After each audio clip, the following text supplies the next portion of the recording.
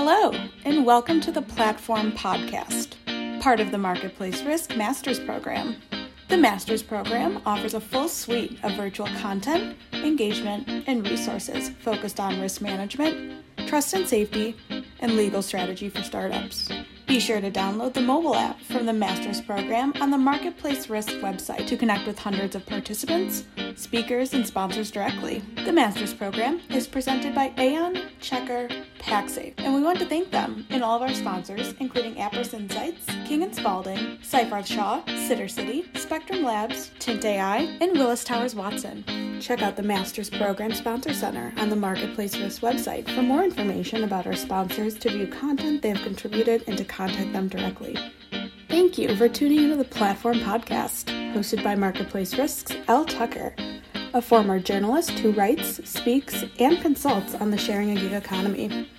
Elle is also the chair of the Marketplace Risk Advisory Board. Please note, this podcast has been prepared for informational purposes and is not legal advice by the Marketplace Risk team or the presenters. The material discussed should not be construed as legal advice or a legal opinion on any specific issue. We urge you to consult a lawyer concerning your own situation and any specific legal questions you may have. Please contact us at info@marketplacerisk.com and we can put you in touch with the appropriate professional. And now, without further ado, I will hand things over to Elle. Welcome to Series 2 of the Platform Podcast. We are taking a deeper dive into some of the subjects discussed in our fall webinar series. Today I'm talking to Brian Powers, who is CEO of PaxSafe. In our PaxSafe webinar, we spoke to Kyle Robbins, who is VP of Sales and Legal Solutions, about what the terms of use or service are when you're setting up a marketplace. And I think this session and this podcast are going to be really useful for marketplace startup founders. Now, Brian, welcome to the podcast. It's great to have you on today. Yeah, thanks for having me. Excited to talk. And I'm going to be a real layman here and just ask you a really basic question, but I think our listeners will be keen to hear. Now, what are terms of use, and are they different from terms of service, or is it just two ways of saying the same thing? They're essentially not any different. Sometimes one will be used for software as a service, another might be used for like a SaaS provider, right? They're providing a service, so they might call them terms of service, as opposed to terms of use, which is, hey, I'm using your e-commerce or your marketplace website, so they call it terms of use. But at the end of the day, there's not a whole lot of difference between those. People use them a bit interchangeably right now. What do they actually do, and why do you have to have these? Yeah, So think about it like this. Most business transactions have some type of contract that defines the business relationship and is supposed to, allocate certain rights and obligations, and then try to minimize risk, right? So in the context where terms of use and terms of service are used, you typically don't have a one-to-one personal transaction that's happening. So you have to be able to inject some sort of legal terms into that transaction, right? So in the marketplace context, you want to do that to give yourself all sort of protections against your hopefully millions and billions of users. In the absence of that, you're just doing business without a contract and you don't have any legal protections whatsoever. So why are they so important for marketplaces, for two-sided platforms? Is it particularly important that a marketplace startup has these in place? Oh yeah, sometimes even more so because you have at least two sides to any marketplace. You're multiplying your potential legal exposure by the number of sides of your marketplace. So. And then ideally, you're automating most of those transactions. So the risk profile of the business can go up pretty significantly, because you're acting as a matchmaker and you can't go in and vet every single marketplace transaction that takes place, nor the providers on each side of that transaction. So, as Jeremy likes to talk about quite a bit, there's some primary pillars to reducing risk in a marketplace model. And, one of those, the most important, is having a very clear, well-defined and properly drafted set of terms of service. Right.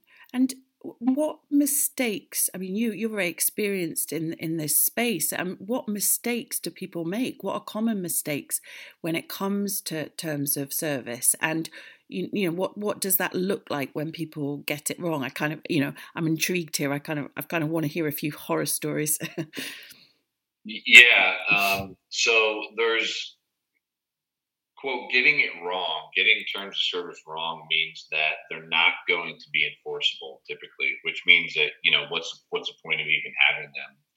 And usually that manifests itself in the form of a lawsuit that you can't defend yourself against based on your terms of service. And a lot of times that's a class action lawsuit, which is very common as businesses start to scale. They will invariably be targeted by plaintiffs' lawyers that are looking for, to bring class actions. And, class action is when, instead of suing a company as one person, you try to create a class of people that have been damaged.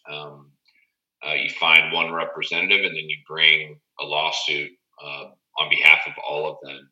And it's designed from the plaintiff's perspective to kind of balance power, right? And one of the things that you try to do that's one of the most important things to put into terms of service is a class action waiver, or making everybody agree to binding arbitration, which means that they can't form a class and sue you. They have to submit one-to-one to arbitration. And so your best line of defense against a class action is that. And if you can't prove that your terms are enforceable, then you have nothing to rely on there. Mm-hmm. So some of the horror stories go to like some of the very silly things that people do to invalidate their terms. So, for example, the way you present your terms on a screen is super important. And if you think about it in like the context of a normal traditional contract, if I asked you to sign a contract but only let you see the signature block and held the rest of it under, a stack of bricks, or had it completely illegible but said sign this and tried to enforce it, that wouldn't hold up. And mm-hmm. Common says the same, right? So when you're presenting your terms on a registration form or a checkout flow for acceptance, it has to be very clear that some of the action somebody is taking signifies signing a contract. Even if it's as simple as checking a box, you have to make that very clear. And it's amazing how many times people mess that up. Another thing that's obviously something you have to do with contracts is you have to be able to prove that people signed them, right? So, I'm sure, how many times have you signed a contract in paper or PDF where, hey, it's pretty easy to go produce a record of that contract, right? Mm-hmm. Yeah. But in this sense, it's not quite so obvious and easy, especially if you're asked, okay, well, we need to be able to prove that 4 million people accepted 3 different versions of our terms of service over a 6-year period to defend the class action.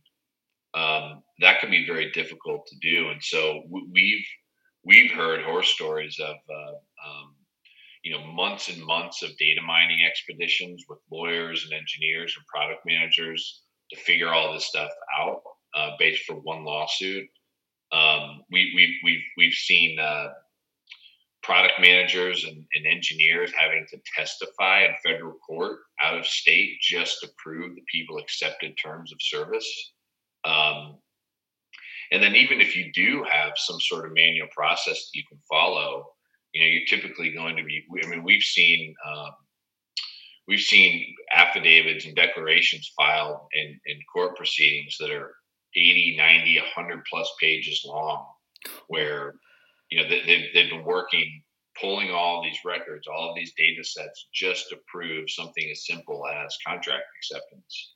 So it can be a complete nightmare if you don't do it right. And why do people not do it right? Do you think that it's because they're trying to cut costs? They maybe don't have the information that they need to know how to do it right. You talked about it, these things happen when businesses are scaling. Do you think it's something that gets lost along the way? Or why does it go wrong? I think it definitely is something that has been lost along the way, both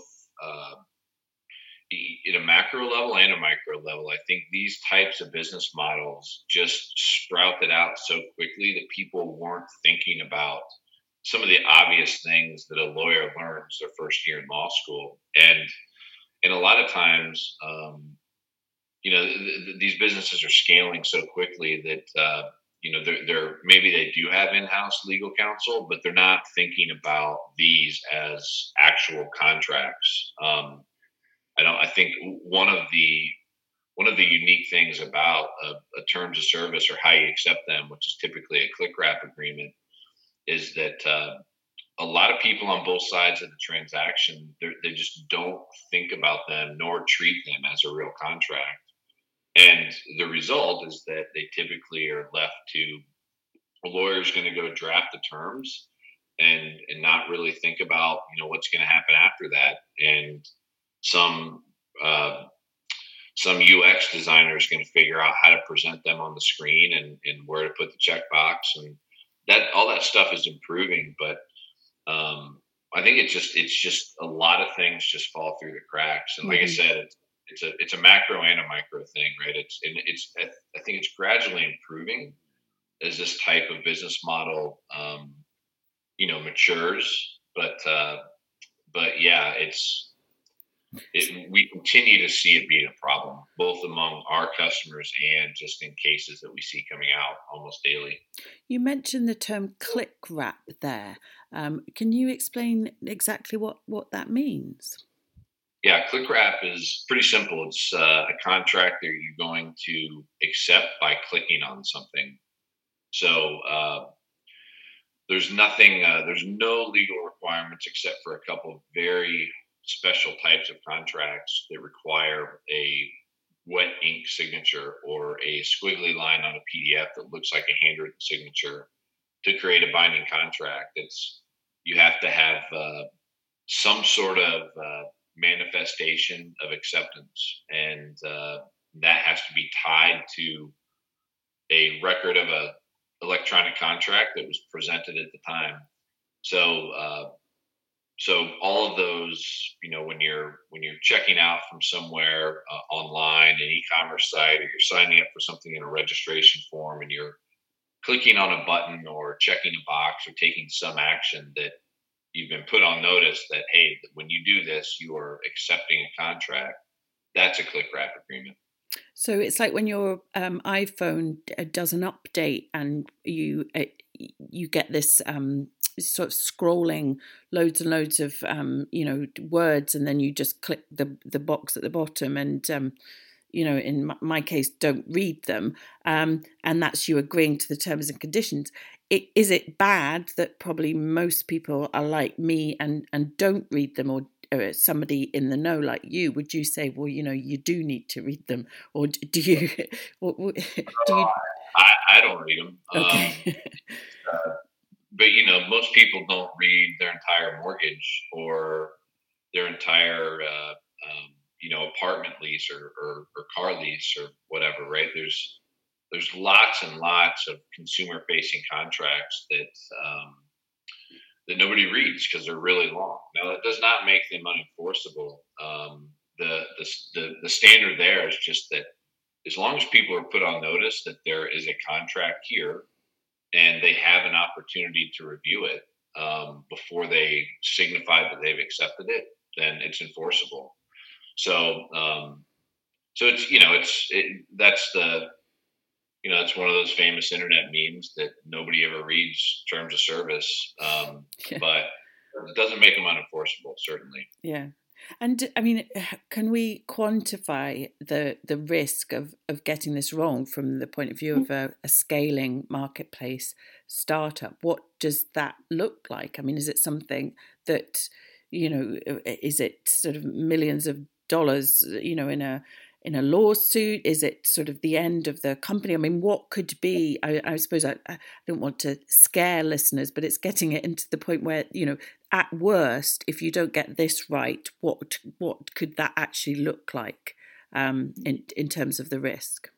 Yeah, I mean, it could. I mean, you could definitely suffer some big class. I mean, the more you scale, the more of a target you have on your back to be sued. And, I mean, this can manifest itself in lots and lots of little lawsuits that can just really bog you down and add up. It can manifest itself in a huge class action where, maybe your insurance doesn't cover all of it. It's something that you easily could have avoided. And those types of things can definitely put a business out. So but it's such a simple thing to put in place if you just take the time and use the right legal counsel and tools to do it. Mm-hmm. Having good terms of service does not protect you from everything, but it is a significant step to minimizing risk that can end up saving a business. Mm-hmm. And I mean, you just talked about, ease and how it is, an easy thing to get right. If you are a startup founder and this is not your area of expertise, can you give me some ideas for what might be kind of, low-hanging fruit, easy fixes, things that a founder can do just as first steps or just easy fixes to make sure that they are on the way to getting this part right? Well, I think first of all, you want to, if you're going to, you should have terms, and you should probably find a good lawyer or a good online service that can provide a set of terms that are specifically tailored to your business. They're not all the same. And what a lot of founders make the mistake of doing is thinking, oh, I can just go copy the terms from DoorDash and be fine. Yeah. Well, they probably have a completely different business model than that marketplace does. So, not a great idea. So if they have the capital, it always makes sense to hire a good lawyer or pay for a good set of terms as early as possible. And then, from there, it becomes just starting to think about like what are some of the best practices to make sure that you're presenting them the right way. It's a simple exercise that you can go through even without legal counsel is looking at how you're presenting the terms and how people are clicking on them to accept them, and say, hey, is it clear that somewhere in the middle of this transaction, we're expecting a consumer or somebody else on the marketplace to understand that clicking on this or taking an action, one of the consequence involved with that is that you're accepting a set of legal terms. And if you go through that very, very simple exercise, it's going to go a long way to making sure that, you're not doing something that the court would find sneaky or inconspicuous, right? Mm-hmm.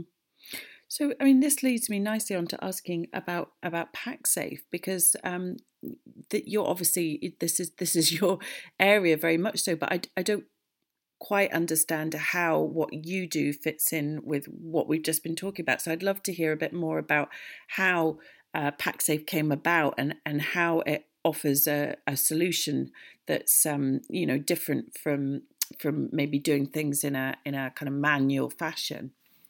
Yeah. So PaxSafe was something that we started. I practiced law for 10 years before I started PaxSafe. And it was because we figured out, okay, well, there's businesses like online marketplaces are heavily reliant on their terms of use, but they're not being treated like every other contract in a business. I mean, everybody's familiar with all these other pieces of technology that empower businesses and legal teams of those businesses to really have control over their contracts, right? Document management, electronic signature, contract lifecycle management, but yet you have really in a marketplace, the most voluminous type of contract there is a click wrap terms of service, and they're just being posted out on the website and with no management or record keeping capabilities whatsoever. So we built PackSafe to kind of replicate what you really need to have for your contracts in any other sense for click wraps. We don't draft the agreements, but once somebody gets a lawyer or has somebody else, provide a good set of terms, they drop them right into PackSafe, and we have an API and a bunch of other tools that will allow them to very easily present those terms wherever they want, wherever people are accepting, signing up for a marketplace or buying something in the form of a click wrap agreement. And then once that's done, right, some of those nightmares that I described before cease to exist, right? If you need to prove that 1 million people accepted your terms, you just go into PackSafe, you click a button, and we generate records like you would expect from any other type of contract. There's a lot of other things that the platform does as well, but at the end of the day, it's designed to make sure that a marketplace or any other businesses relying on terms of service can treat those as real contracts. Mm-hmm. And do you have an ongoing relationship with the marketplace startups you work with? Because this is something that constantly evolves, or is it a sort of thing that you do and then that's it? Oh no, we have great relationships with our marketplace, e-commerce, all of our startup and enterprise customers, where we typically will help them get live with good solid click wraps using the platform. But then they typically will evolve to maybe using click wrap for all sorts of other things across their business as well. All the types of contracts that are mostly standardized, so like sales order forms, NDAs, stuff like that. A lot of our initial click wrap customers will eventually kind of evolve and graduate to, hey, we want to use click wrap for more than just our terms. So we develop pretty long lasting relationships with our customers to help them figure out, like, hey, you've perfected your marketplace model. Now how can we help you build efficiencies in other parts of your business with the platform? Mm-hmm. And a question I love asking my podcast guests is, especially at the end, is really, how do you see this evolving, and where do you think this is going to be in 5 years' time?